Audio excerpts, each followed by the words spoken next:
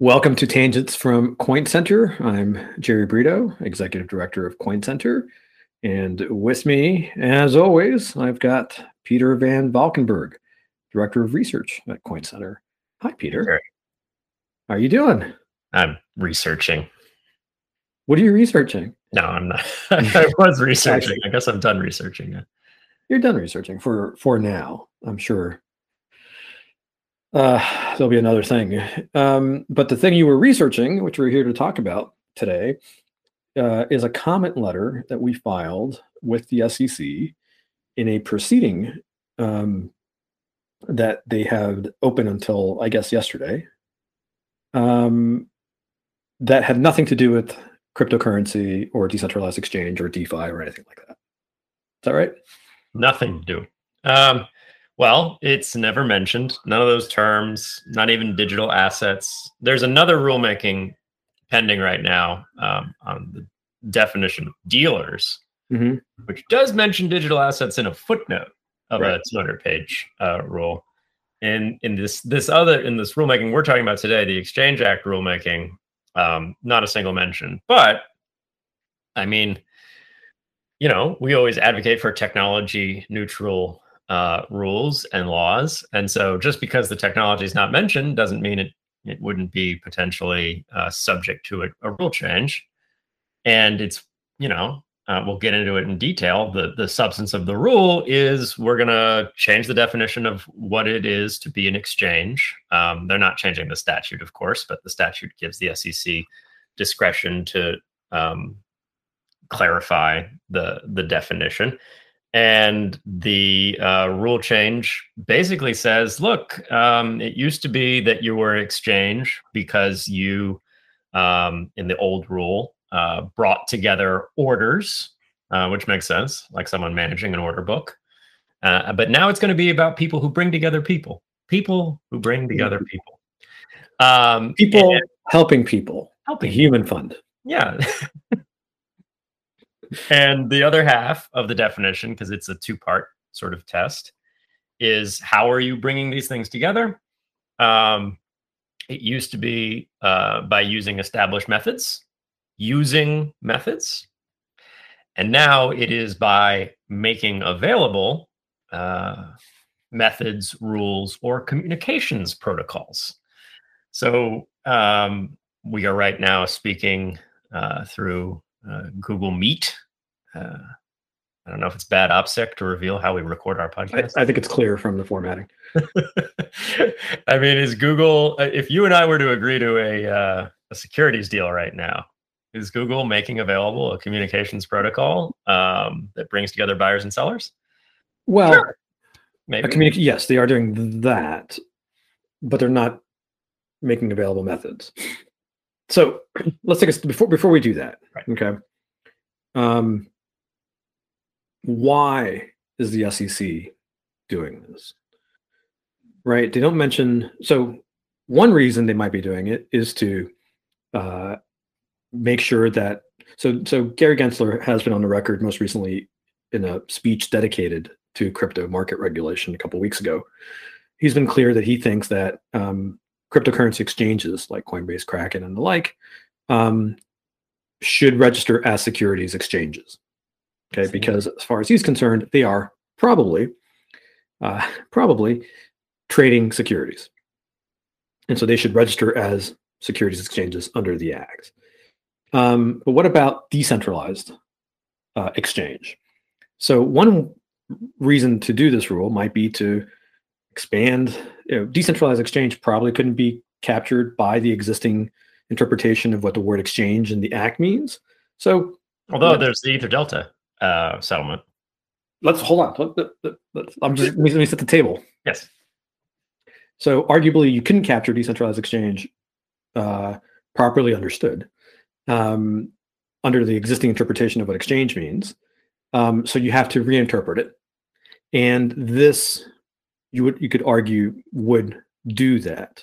But they don't mention decentralized exchange once in the hundreds of pages of the rulemaking. To the contrary, arguing that maybe they had no intent to do this with respect to decentralized exchange, Yeah. the SEC has to do fairly rigorous economic analysis, actually beyond the typical economic impact analysis required by OIRA or other, generally applying There's so administration. much to say about all this. Keep going. Yeah. Well, anyway, they've got some specific things they have to do, and one of those things is estimate the impact of the rule change. And to do that, they had to basically come up with a number for the number of things that they're defining as communications protocols that are likely to exist in the world, and whether some subset of those are not yet registered as exchanges and would therefore need to register.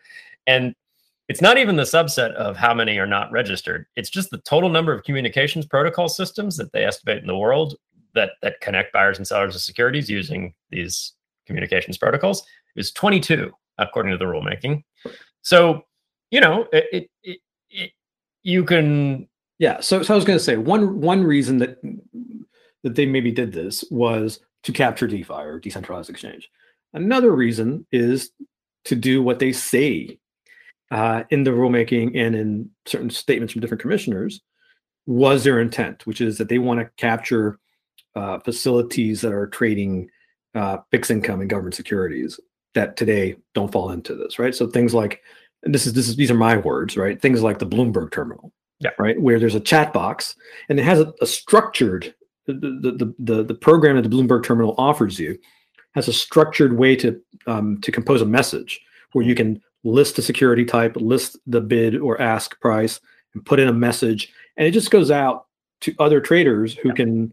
So you're not committing to anything. They're not it's not an order. The term is non-firm trading interest. Yeah, that's a name that Dave invented for this. That was, as far as I know, that's not a term that existed before this rule. No, I mean it's a reasonable. It's a reasonable term. Yeah, reasonable term because to a certain extent, the old definition was fairly clear that it was about bringing together orders, right? But let me just stop you. Yeah, one of my pet peeves with just the way federal agencies regulate is that they invent new language and they put capital letters on it, things like non-firm order or communications protocol system, and then they begin to talk about them as if these things are legal terms. I like to capitalize random things too, so as Barry knows from having to edit my comments before they get published. Yes, that's true. No, but you're right, and this is actually fascinating in the sense that, and we've had other conversations in the past about whose constitutional duty is it to make law? It's the Congress. It's not the executive branch. Now, of course, the executive branch is allowed to interpret a lot of things in legislation and fill in the details left by legislators. But Congress can't tell the agencies to just make it up as they go along. And making up whole categories of things that are subsets of maybe something defined in the statute is sort of a weird practice. It happens in the anti-money laundering context all the time. The Bank Secrecy Act has a list of financial institutions, but also allows the Treasury to add to that list. And so basically the Treasury just creates whole new categories. Like you'd be surprised if you were an anti-money laundering lawyer who hadn't looked at the Bank Secrecy Act itself in a while, maybe that money services business is not a term in the Bank Secrecy Act. It's a term in the rules, which have a whole separate list of definitions for persons who might be financial institutions. This happens all the time. It does. But at least the BSA gives the Treasury Secretary authority, whether it's constitutional or not, a separate matter, but at least gives the Secretary authority to develop these new definitions, right? I don't want to overclaim there about the Securities Act, though, because to be clear, our comment doesn't get into any statutory authority arguments because, as we'll get to it, we went straight to the constitutional law arguments because that's where we thought we had value add. The securities laws are incredibly broad. The statutory definition of exchange is broader than any of these rule definitions, which is very interesting. And we can get to severability if this was to be challenged on First Amendment grounds and found unconstitutional. I'm not sure if the Exchange Act survives, which is, although, we'll figure it out. Okay, but let's okay. So they could be motivated by what they said they were motivated by, which is they want to capture things like these chat features on, whatever. This is such a not Jerry Brito conversation. Why? Because I'm like every time, I'm like, oh, well, they're doing this. You're like, don't psychoanalyze other people. No, because I'm not. So I'm not psychoanalyzing. I'm not. No, I hate to think. How do I put this? I hate to say what other people are thinking because I can't know, I very strongly abide by that rule. What I'm doing here, though, is saying all the possible reasons. Yes. I'm just laying them all out without saying that any one of them is the right one. And it's true, we don't know. Like there's a large fraction of the tweets about the SEC stuff that I've seen. A lot of them do seem to infer bad faith because I think Chairman Gensler, for some good reasons, some bad reasons, has become this sort of like visible figure in the space that is often vilified. I actually have no idea in this case the degree to which there were any conversations about this affecting crypto. I don't know. You know, I have no idea. But this is where like I want to kind of depart from my own rule. So just to say, so normally take them at their word. They want to capture something like the Bloomberg terminal, and so they came up with this rule, not realizing that they wrote it so broadly that it's going to capture all of decentralized exchange, right, and all kinds of DeFi applications, and who knows what else in the world that is outside of crypto that we're not looking at, right? Another thing is that they wrote it this way with the intention of capturing a terminal, but then realized that it would also work for DeFi, right? And the reason that some people, I think,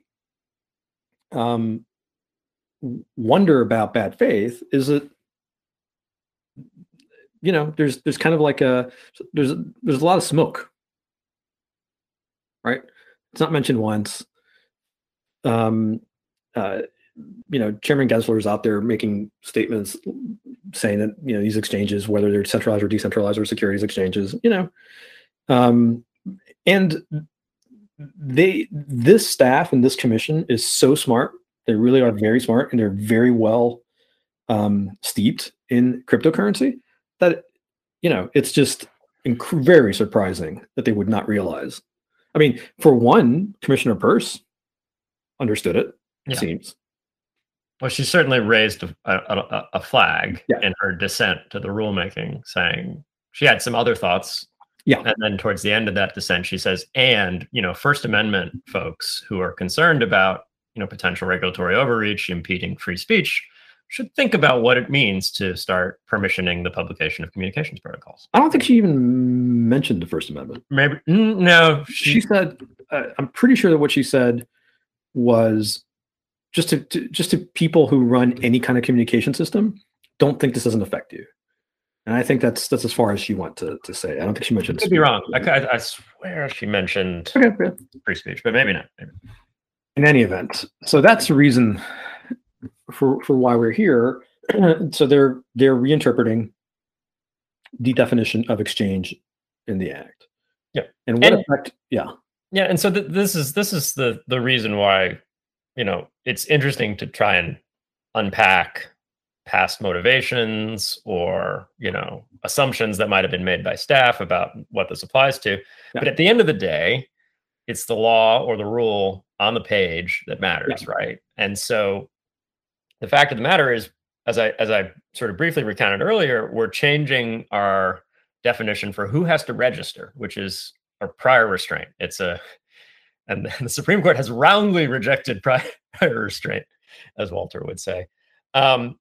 They've redefined who has to get permission and register with the SEC as an exchange from people who are bringing together objects or things, which is obviously like an action, conduct that happens in the world, to people who are bringing together people. We go into depth in our interpretation section of the comment about how bringing together people really is persuasion, because you rarely bring together people physically like you would bring together orders on a database or a spreadsheet.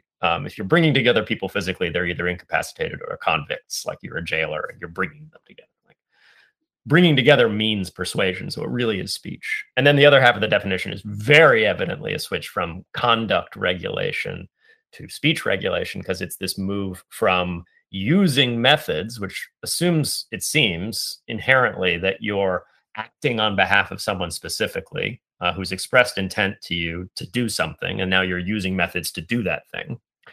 And instead, just making available methods or communications protocols, which it's very sort of difficult language, deliberately or not. It's weird language, but there's no interpretation of making available communications protocol. The definition of protocol is a set of rules. There's no interpretation that doesn't absolutely include publishing rules, publishing, a list of things that people are supposed to be able to do or not be able to do, which is really just publishing speech. I mean, you could do this in a book. In fact, because there's nothing in here about DeFi or crypto or even the internet per se, like this extends to someone, publishing a book on Amazon, potentially. And so because the rule is what matters and not the intent of the people who wrote the rule, right? It will be interpreted in the future, undoubtedly, to include these things, because you would have to make an obscene parody of the English language to say that it doesn't potentially include these things. And so it gives, if not this commission, a future commission, plenty of leeway to go after all kinds of things that are basically just publishing speech. Like people who don't understand statutory interpretation and the way that courts do this might find this kind of weird, but this is how we want to run society. We want there to be clearly stated rules, and then a normal person should be able to read the rules. You shouldn't need to know some special fact about Gary Gensler or some special fact about Hester Peirce to look at the rule and know what it does. You should just be able to look at the rule. There's this great case about statutory interpretation where the Gramm-Leach-Bliley Act, which was ostensibly about clamping down on accounting fraud and financial fraud, was used to create criminal liability for a guy who threw fish off of his boat. So he was catching some fish. They were too small. So that's illegal because you got to throw them back. And his boat was boarded by the I think Florida Fish and Wildlife or something. And they said, don't throw that fish off the boat. They're too small. Go into port so we can take that as evidence, and then we will charge you. And of course, the guy was like, I'm just going to throw the fish overboard. But the Gramm-Leach-Bliley law says any destruction or concealment of a record or objects is included within this record is a violation of Gramm-Leach-Bliley. And so it was very strange. Is this accounting statute supposed to apply to fish destruction? The court said, actually, the majority said, yeah, kind of. So, this is why statutory interpretation matters. And, broad statutes that seem to have a lot of possible application are a threat, even if it wasn't the intent of the person who wrote that statute or wrote that rule for that to be the targeted activity of regulation. Right. And so the way it's written, the way it's proposed, you say could potentially cover a book. And so I want to press you on that because I think that publishing a book with methods by which one could engage in securities certainly would be speech. But publishing a book does not bring together people necessarily, does it? Or how would that work? Well, again, bringing together orders seems to infer some sort of professional conduct where you're taking it upon yourself to represent the interests of the people involved, right? Bringing together people, bringing together buyers and sellers. I mean, if I stand on a street corner, to take an even simpler example than publishing a book, and say, anybody who wants to trade Apple stock, meet at the park at 9 p.m., I'm bringing people together by giving them a common rule set. And, you might think, all right, Peter, you're being too alarmist here. You're suggesting that, there should be some bringing together, which is more than just persuasion, even if. No. I mean, because it's not just that there's, how do I put this? Like, I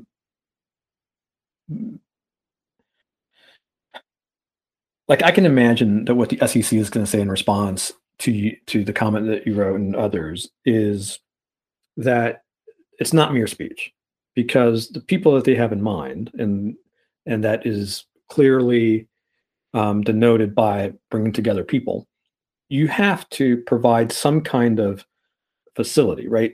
If you look at the Exchange Act, you would think it'd be some kind of marketplace, right? In our modern world, we don't have places anymore the way that we thought about it before, the internet. And so, but nonetheless, you are providing some kind of facility in which you host people or somehow, you see what I'm saying? Yeah, I see what you're saying, but they can say that, but they said in the rulemaking itself that persons who merely make available, whereas someone else then brings together, are subject to the definition of communications protocol system. All right. Okay. Go into that. What do you mean? Go into that. Explain that. So, I mean, we can just quote the specific language in the. So this is why there was this shift from makes available, or from using methods to makes available, right? Because again, using methods actually starts to sound much more like the people are in my facility that I've created for them, and I'm using methods on their behalf.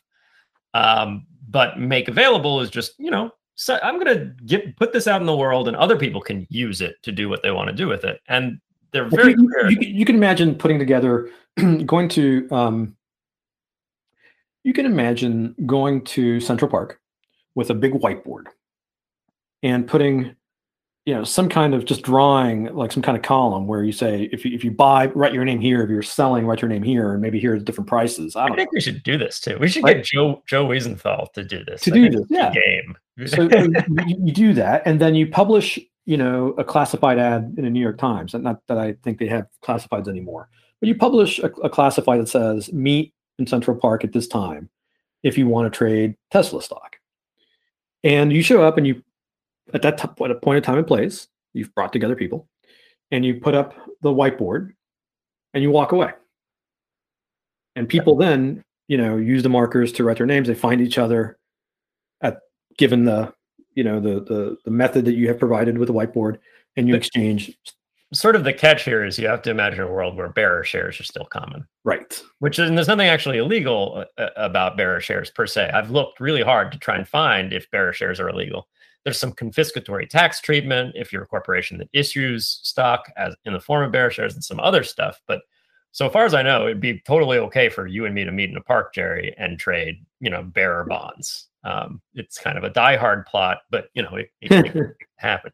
Anyway, but just the point is, I can also imagine folks at the SEC just scoffing at what we just laid out with the whiteboard, and saying you're being silly. Right. You're not taking this seriously. But now it's probably worth just quoting the actual rule. Right. So on page 15,506 of the Federal Register, where it was printed, in footnote 107, they say the term makes available is also intended to make clear that in the event that a party other than the organization, association, or group of persons performs a function of the exchange, the function performed by that party would still be captured for the purposes of determining the scope of the exchange under Exchange Act Rule 3B16.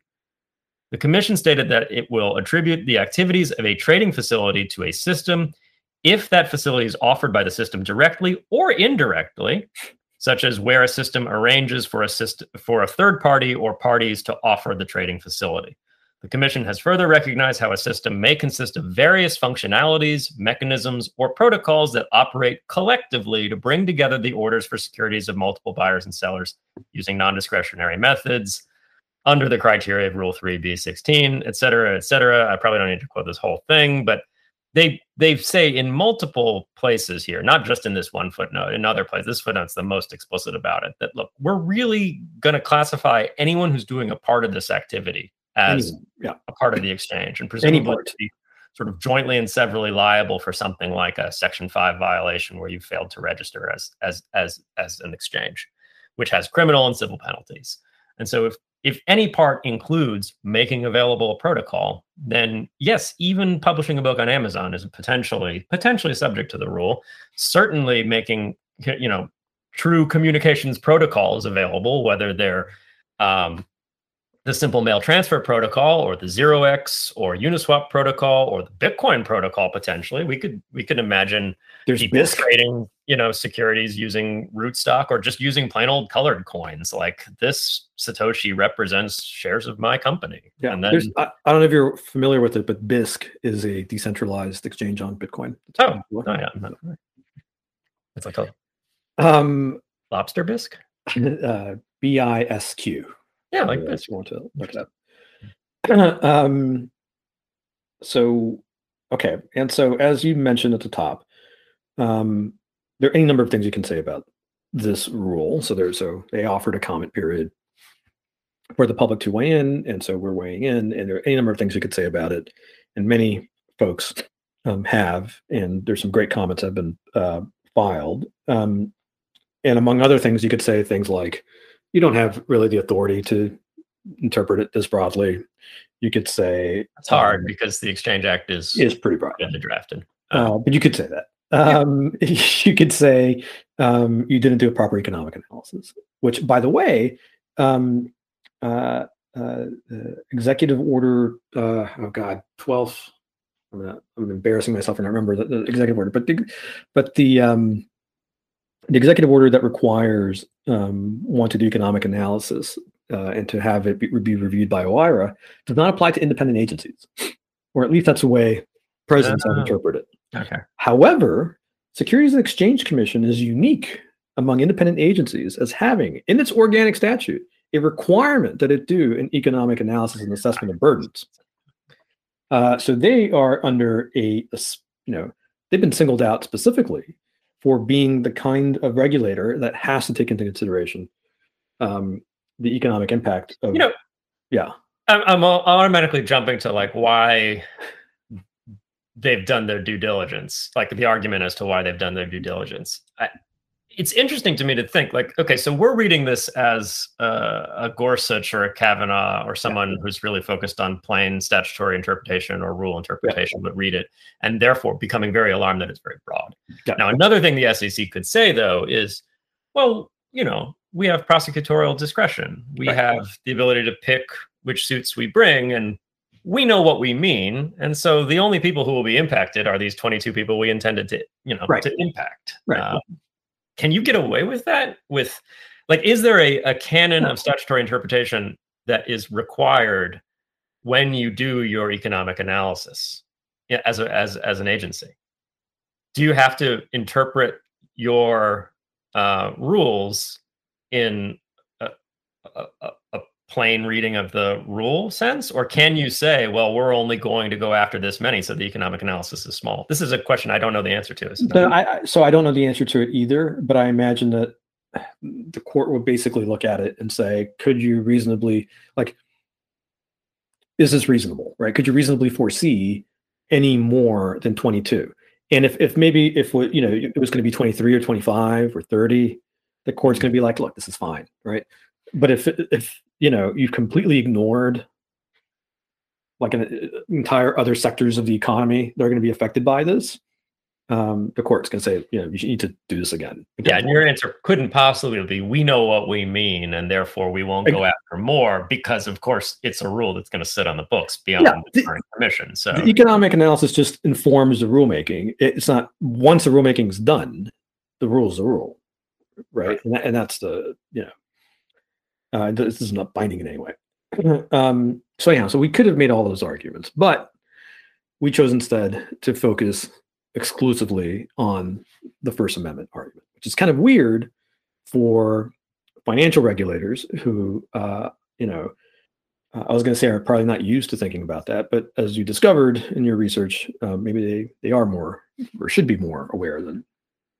Well, yeah. And so, it was convenient, to be totally honest, because we were already working on a second paper about First Amendment implications of regulating open source software developers and members of permissionless blockchain networks like miners and stakers and things. And that's because the first paper we did specifically under a sort of general heading of regulation of these protocols for anti-money laundering purposes. It's my Decentralized Exchange and Electronic Cash and the Constitution paper.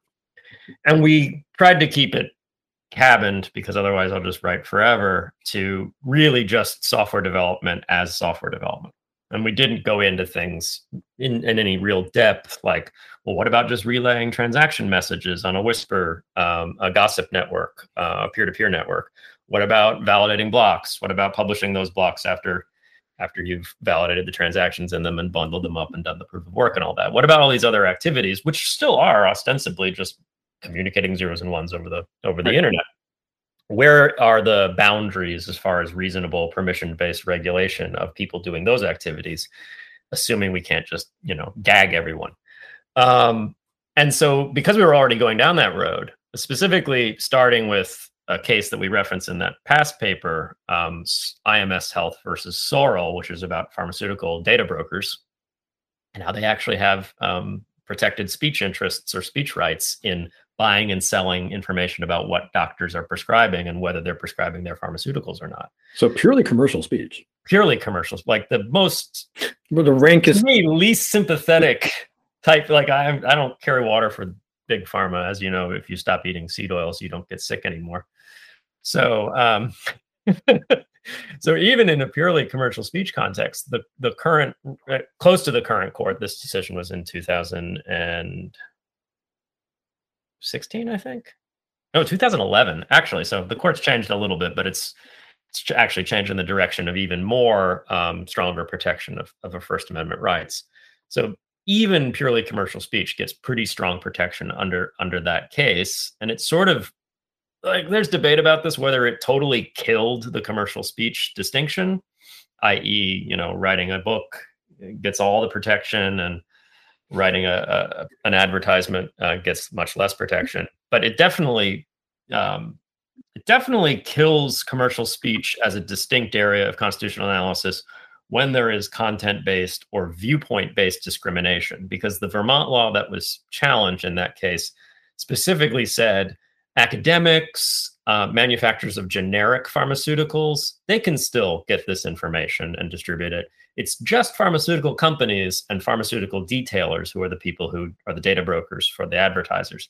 It's just these people who can't get this information or publish this information. So it's not just a ban on certain types of content, it was a ban on certain types of people expressing certain types of content. And so, it occurred to me when we were writing that paper, well, that's actually pretty good precedent then to sort of hang your hat on as far as, the people who are not just writing software for open permissionless networks, but also people running those networks. Because, you might say, oh, well, mining the blockchain isn't speech. You're making money off of it. Well, the pharmaceutical companies make a whole lot of money off of trading data about prescriber information.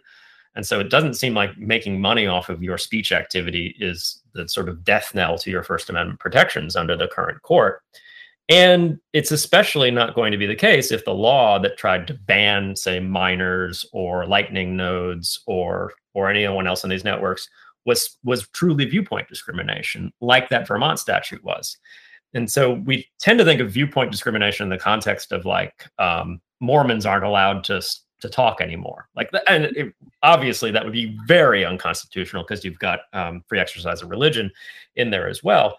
But we tend to think of viewpoint discrimination as about, a political view or a religious view or a cultural view.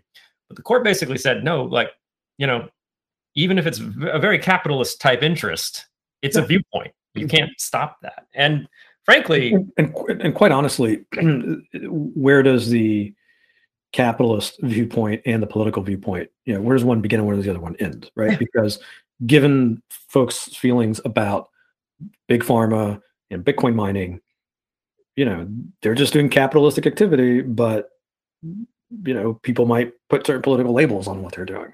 Yeah, and the enthusiasm over Bitcoin is, if I had to estimate, 2% electric money.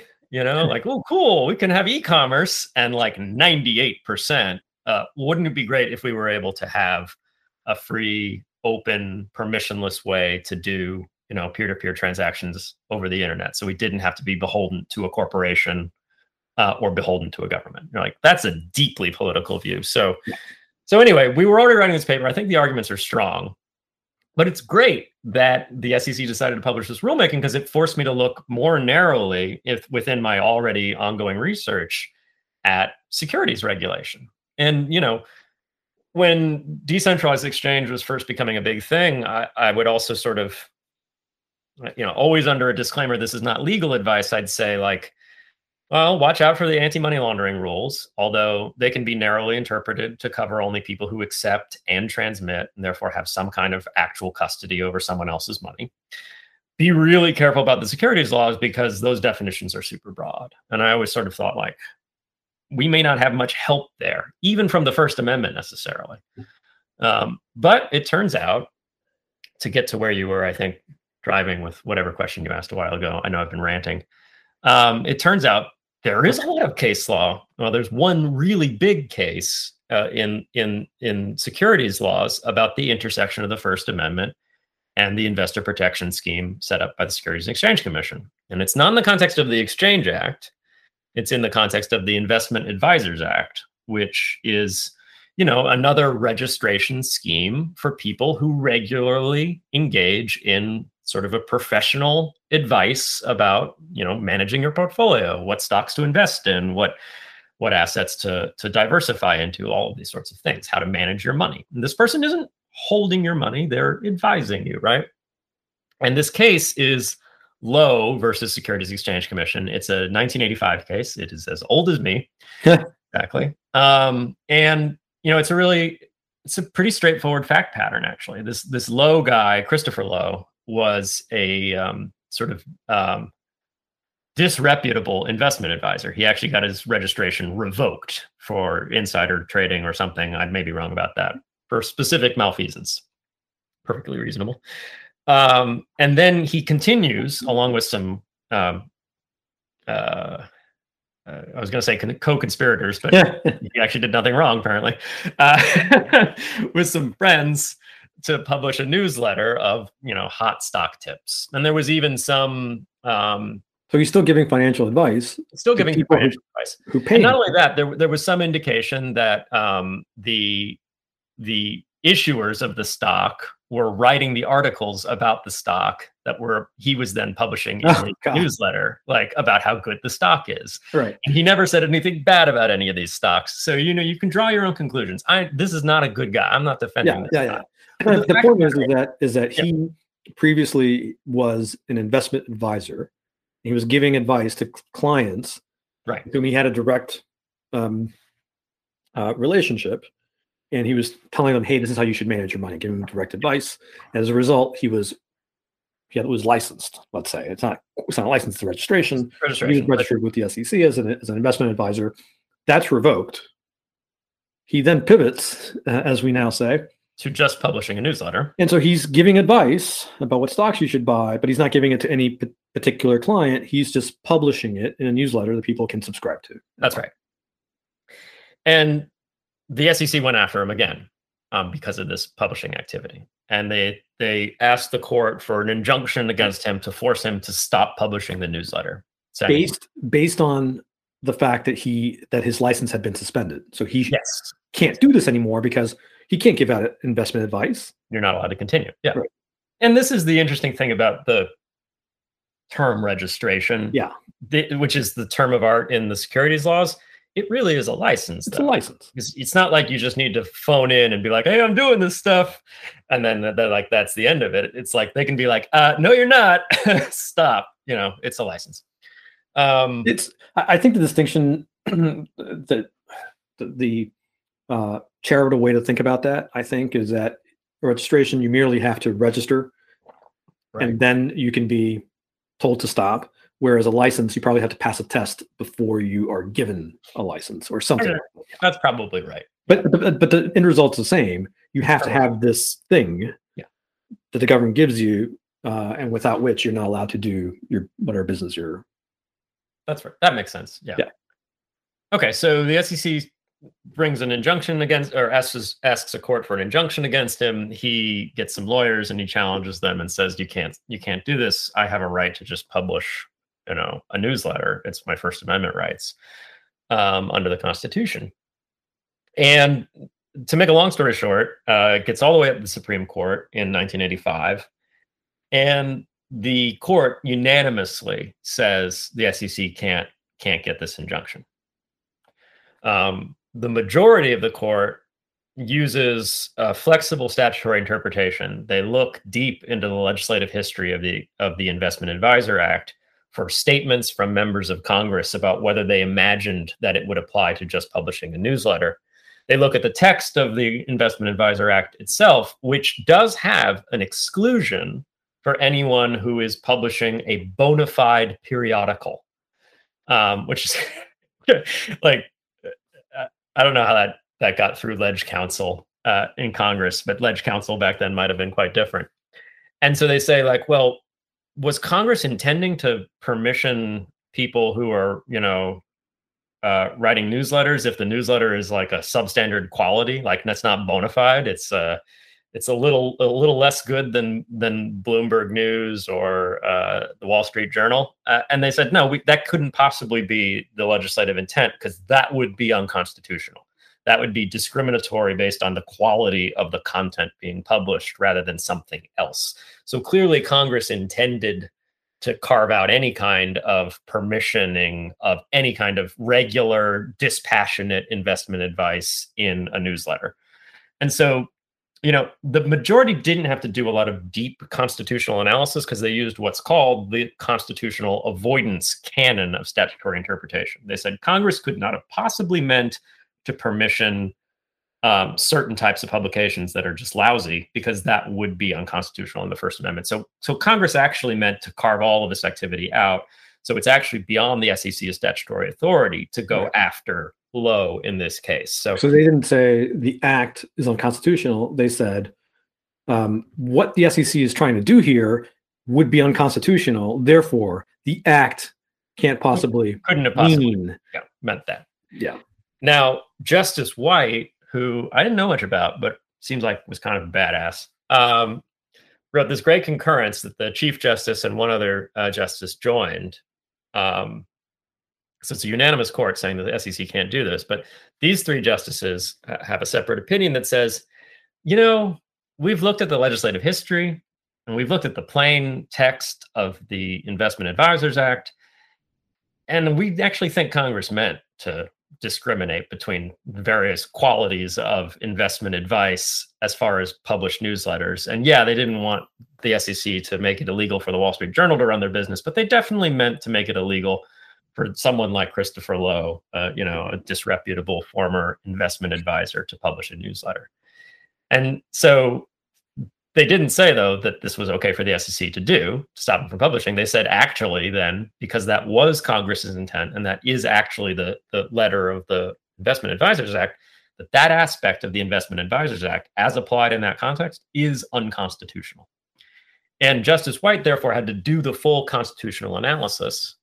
And in his concurring opinion, he's got this very pristine paragraph as far as creating a clear standard, which I think is the best standard I've ever seen with respect to differentiating between something that is perfectly constitutionally allowed to be permissioned, which is professional conduct, versus the regulation of speech as speech.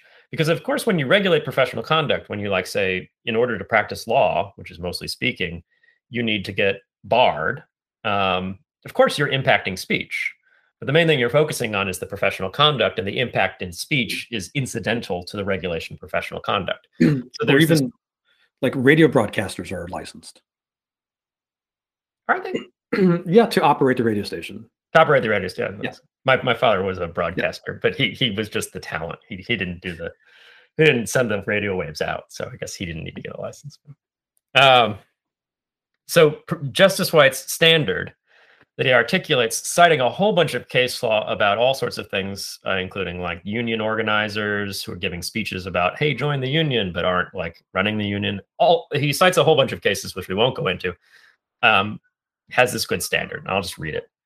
One who takes the affairs of a client personally in hand and purports to exercise judgment on behalf of the client in the light of the client's individual needs and circumstances is properly viewed as engaging in the practice of a profession. Just as offer and acceptance are communications incidental to the regulable transaction called a contract, the professional speech is incidental to the conduct of the profession. If the government enacts generally applicable licensing provisions limiting the class of persons who may practice the profession, it cannot be said to have enacted a limitation on freedom of speech or the press subject to the First Amendment scrutiny.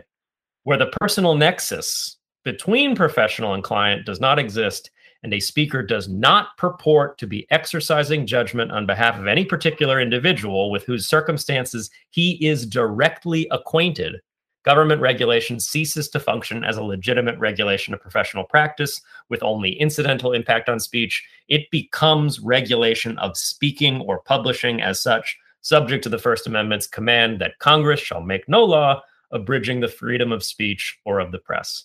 Like, that's such a good paragraph. I really like that. And so, as I said to Jerry earlier, Jerry, I was already writing this paper about like where does the line lie between conduct, which we can regulate, and speech, which we can't regulate. And I hadn't yet found Lowe, but because we were making arguments in front of the Securities Exchange Commission for this rulemaking, I was like, oh, this is a useful case.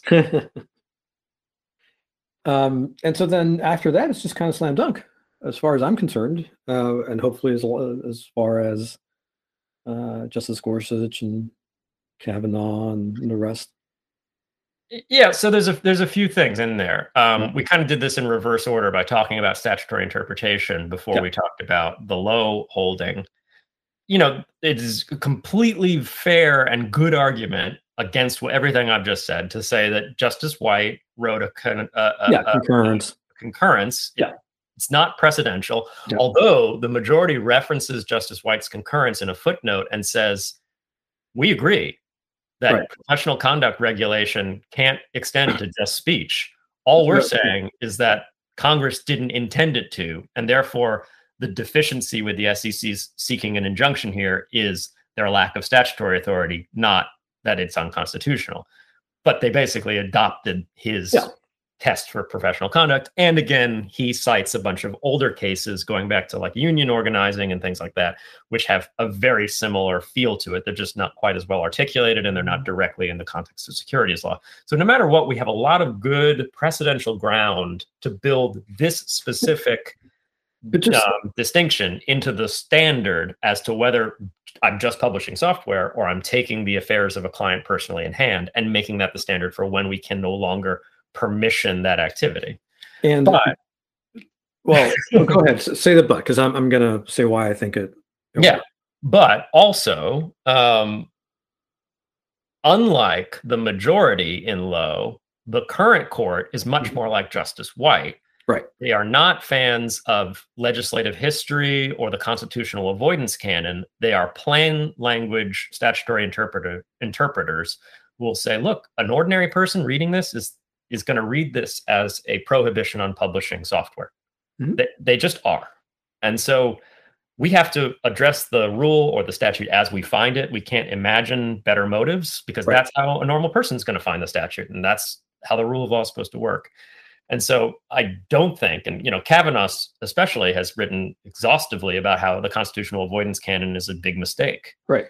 Just throw it out. And so that'll mean they'll have to address the actual constitutionality of the rule itself, and maybe even the Exchange Act itself, because again, the Exchange Act has an even broader or more ambiguous definition of what it is to be an exchange that needs to register. Yeah. And so what I was going to say is that the White standard just seems so eminently reasonable, right?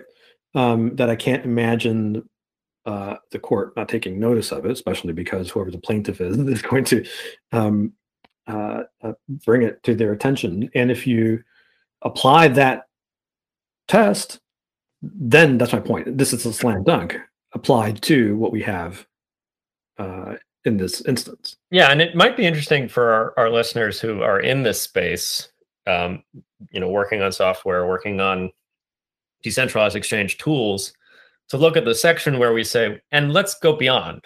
Let's go beyond just publishing, say, a protocol for swapping two tokens on Ethereum and publishing it to GitHub, to an open source software repository. What other things do people do in this space? And do any of them start to actually approach that standard of professional conduct that's outlined by Justice White? And so can I just say, that's why I was bringing up earlier, it's that we can't forget that it's also the bringing together, right? Like, 'cause I think the SEC, what they'll say is, no, clearly you can publish a book and clearly you can publish code to GitHub, and that's speech. But this is why we have this other part of our little test, which is bring together people. Right? I guess, that's what we're going to say. But here's the thing, like the reason why some of these tools are better and easier to use and more intuitive than just code in a GitHub repository is not because you have a personal nexus between the developer and the user. What you have is graphic design, is like a button that looks like a physical button in the real world, is a widget that you can embed into any website that allows you to interact with a smart contract on Ethereum. A paragraph written in plain English rather than C++ that explains, things you could do with this tool that I've made and ways to, go through the process of using it so you're not scared. And so all of this, and even operating a website that actually hosts this stuff, not just giving it to GitHub to host, although you're probably paying for that on GitHub, or maybe not, I don't know. Actually, I guess you could do it for free or not. Yeah. Even though if you were directly hosting the website and making advertising revenue off of the website, like Christopher Lowe made money off of his newsletter. He was publishing it directly. It was a recurring thing. So it's hard to see at what point we actually hit the Justice White standard. And that's going to worry, I think, a lot of people, because it may mean that there's a strong constitutional bar to doing the kind of investor protection regulation that a lot of people might want to do in a world where everything is trading using software instead of the New York Stock Exchange. But this is we don't want to minimize that, because I think there are some very legitimate concerns about investor protection, especially from folks who would love to see more stricter investor protection than we currently have. And, by completely disintermediating the parties that would normally be subject to the regulation, there's just no longer a opportunity for that kind of regulation. Yep. And we're saying, well, take it up with the First Amendment. That's not, take it up. So if you want to do this on a permissioned basis, you got to take it up with the First Amendment. But maybe there's other bases. There's even I left some breadcrumbs in here. Like there are anti-touting provisions of the securities laws. So I was going to say there's fraud. There's if this person is doing things to say like, hey, come trade some synthetic Tesla stock using my tool, I'll help you or whatever, then maybe you can go after him for something else. But I'm not sure merely by publishing that tool. Well, I don't think you can go after him for being an exchange. Yeah, and I think, and that's kind of what I, maybe I was being too glib, but when I would say take it up with the First Amendment, what I'm referring to there specifically is the idea that there always has to be an intermediary that is easily regulable. Yeah, can't help you there, but as you say, doesn't mean all hope is lost. It doesn't mean that there are not all manner of things that we can do to protect investors, and in particular, there are any number of things that we can do that we've always been able to do before the securities laws to combat fraud, right? And so, you can see, different developers of decentralized exchange protocols make available different products, and on some you can see all kinds of promises being made, and in others you don't. And there's that's a distinction there. Yeah. You said that this could go all the way to the act. So not just that so that, and by the way, just again to remind people of the posture, this rule has not changed anything yet. This is a proposal to change it, right? The SEC will at some point finalize this rule, and either they will take everything we've said to heart and amend it so that it's not so broad, and they will narrow it in such a way that it does not impinge on speech, or they'll say, we hear you, but we think we're okay, and just publish it and finalize it the way it is, and that becomes the new rule. And at that point, somebody, maybe us, maybe probably somebody else, will go and file in federal court and say, look, you can't do this. And at that point, what a plaintiff will say is, hey, Supreme Court or federal court, this new rule, this rule change this amendment to the previous interpretation of exchange, creates a prior restraint on speech, which is unconstitutional. And so what a court could do, if they agree, is to say, okay, you're right, and that's stricken. And so we kind of revert to the old standard, or the SEC has to do new rulemaking or whatever. Yeah. But that is not the rule. But you're saying that they could go further and say, not only is the rule unconstitutional, but the Exchange Act is unconstitutional. Well, so it's a whole thing, right? So you can imagine that, a good plaintiff. So let's actually first deal with the procedural issue, because there's an interesting thing we mentioned here, is that under some more recent First Amendment precedent at the court, plaintiffs can bring pre-enforcement challenges. So we don't even need to wait for we wait for the rule to become final. As Jerry said, the rule is just proposed right now. And I'm saying we, not necessarily Coin Center, because there probably are better challenges. The community. The community. We wait till the rule's final, and then we don't have to wait for the SEC to enforce against somebody writing DEX software. We don't have to wait. In most cases, you have to wait because you need standing, you need to prove injury, you need to say, like, look, you can bring facial challenges. This is called a facial challenge. It's not an as-applied challenge, but you can bring a facial challenge against a new law. But in most cases, you have to say that there's just nothing legitimate about this law. Like it plainly has no legitimate sweep. Facial means that on its face, it's unconstitutional. On its face, it's unconstitutional. But in the First Amendment context, the bar is actually a lot lower to bring a facial challenge. You don't say that it has no legitimate sweep, or there's no circumstances where the law as applied would be valid. You simply have to say that a substantial number of the potential applications of the law or the standard are unconstitutional, such that when people see this law, they feel the need to self-censor for fear of being one of those several, persons performing an activity that is no longer allowed. And then they self-censor, and that's a chilling effect on our constitutional protected speech rights. And therefore, we want to allow facial challenges to prevent the chilling effect. And the chilling effect is very real. I mean, you can definitely see why, if you are a developer of perhaps highly innovative, very cool technology that may be used to trade securities, but may be used for other things too, and you happen to be located in the US, and you were thinking like, well, geez, I want to keep publishing these software libraries. A lot of people use them and like them, and they seem safe and effective. Maybe I'll move to Belgium. I don't know. I don't know if I want to be involved. And you can imagine, intermediaries like, let's say, GitHub or Google saying, like, this is like a minuscule portion of our business. Yeah. We just want nothing to do with this, right? We're just going to stop republishing this speech for them. Yeah. Right. And so because of the danger of this chilling effect, the standard for when you can bring pre-enforcement facial challenges to the law is much lower in this context. So we don't have to wait for enforcement. We don't have to prove that the whole thing is illegitimate. All we have to prove to bring a case invalidating this rule, which would take a long time in the courts, but we could start right away. All we'd have to say is that it burdens a substantial amount of speech and would chill constitutionally protected expression, which I think is a pretty easy case to make.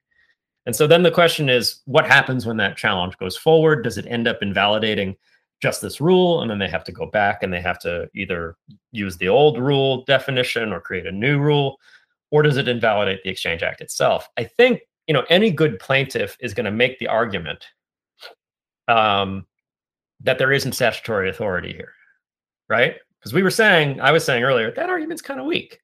And they can make other interesting arguments along those lines too, that like maybe there's statutory authority, but it's impermissible delegation of legislative authority from Congress to the agency.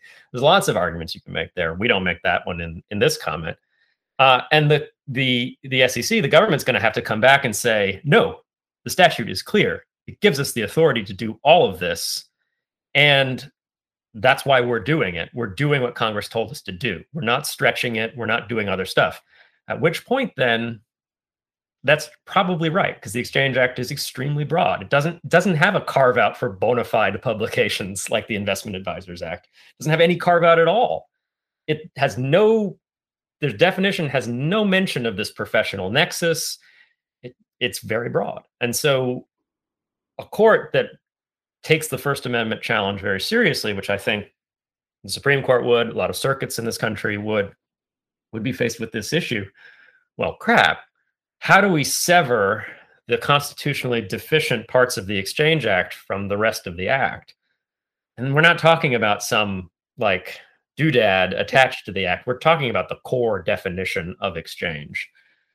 So, at this point, I'm worried that I'm too confident in the vindication of First Amendment rights, because would we really eviscerate a very large part of our investment protection regime in order to defend those rights? The Constitution says we would, but is Congress going to go fix that quickly? God, can you imagine if we had to rewrite the Exchange Act in 2023 or 2024, rather? That would be a nightmare considering the way Congress works these days. Which is why I don't think the court would do that. They'll find some. The legal term here is severability. Can you sever the deficient parts from the existing structure? Maybe, but they're not allowed to rewrite the statute. That's the thing. Like, you'd think they could just take Justice White's professional conduct statute and put that in our standard and put that into the exchange definition. That no judge will do that, because judges know they can't just write legislation. Well, this court won't do that. Yeah, that's true. Fair. A fish can be evidence for accounting fraud. Yes. So what else do we need to talk about with this? What were we skipping over? I think we got most. The last bit is just where we say, like, look, we know we just made a long First Amendment argument. We don't want this to happen. The SEC has been sensitive to First Amendment issues in the past, and we cite a really interesting speech that I hadn't found before by Roberta. I want to bring that up. Who was the first woman commissioner in the 70s, and she said we in this speech, she says, we changed a rule because we realized that it was potentially, impacting too much protected speech, and that's important.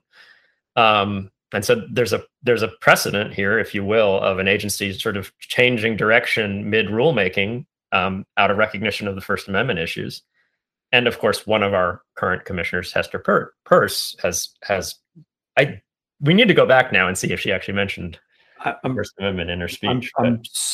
I'm like I looked. I'm like 99%. Okay, it's cool. Either way, I think they're, I don't know what's going on at the SEC these days, but I do hope they read our comment and they don't take it as combative. And I know they'll read it, but no. They recognize that, well, maybe there is a path forward to do what we wanted to do with the Bloomberg terminal and not, jeopardize the mere publication of software or permission that. Yeah, I mean, so if I had to bet, and I really hope that I'm, please SEC, prove me wrong. But if I had to bet on how this will proceed now, I think the SEC will certainly read our comment and all the other comments that were filed seriously, and we'll take them very seriously. And they will even address our comment in the ultimate, in the final publication of the rule. But if I had to bet, I think what they will say is that they disagree with the analysis. Yeah. And I think they'll say that it's interesting. I don't know what they're going to say actually about so it's very interesting, right? So given the economic analysis that they did, where they said that only 22 parties would suffer a burden, what they're implicitly saying there is that DeFi, decentralized exchange, will not be affected by this. So one thing they could do is to say, much like the Treasury Department has said, that under the tax provisions of the infrastructure bill won't affect miners and node operators. Right. Of course, if you read the text of the statute, it could on a dime be applied to them. But they've said, oh, we have no intention of using this language that way. So they could just kind of reiterate who they want to. Now they may not do that though, because they also don't want to tie their hands, because once you do use it in the future, then in addition to all the claims that you mentioned would be in a lawsuit, you could add APA to the list, Administrative Procedure Act violation to the list. So that's going to be interesting to see how they square that. But they could also, but if they do want to concede that they do intend to potentially cover DEX, I think they would say things like, and we've heard this when we've talked to our friends at Treasury, for example, where they're like, well, this is a place. This is you're providing a service, and you do have a privity with, they're coming into your home, and you're providing, et cetera, et cetera. And so they're going to have that conception, I think. But that's just my rank speculation.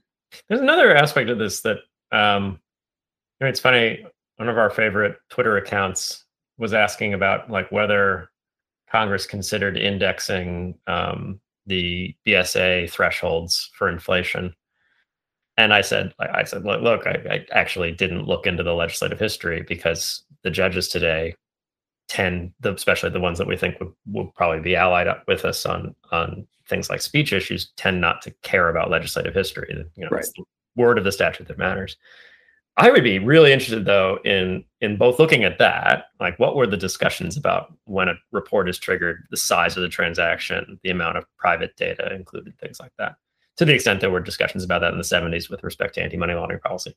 Also be very interested in learning more about the legislative intent behind the Exchange Act, because it's a tumultuous period of American history right after the Great Depression, or in the midst of the Great Depression, right after the, bonanza of everyone getting involved in the stock market and it not turning out so well for a lot of people. And probably, it is my guess, and this is interesting then, that the early stock exchanges were kind of like, hey, if you want to trade Apple stock, meet me in the park at 8 p.m.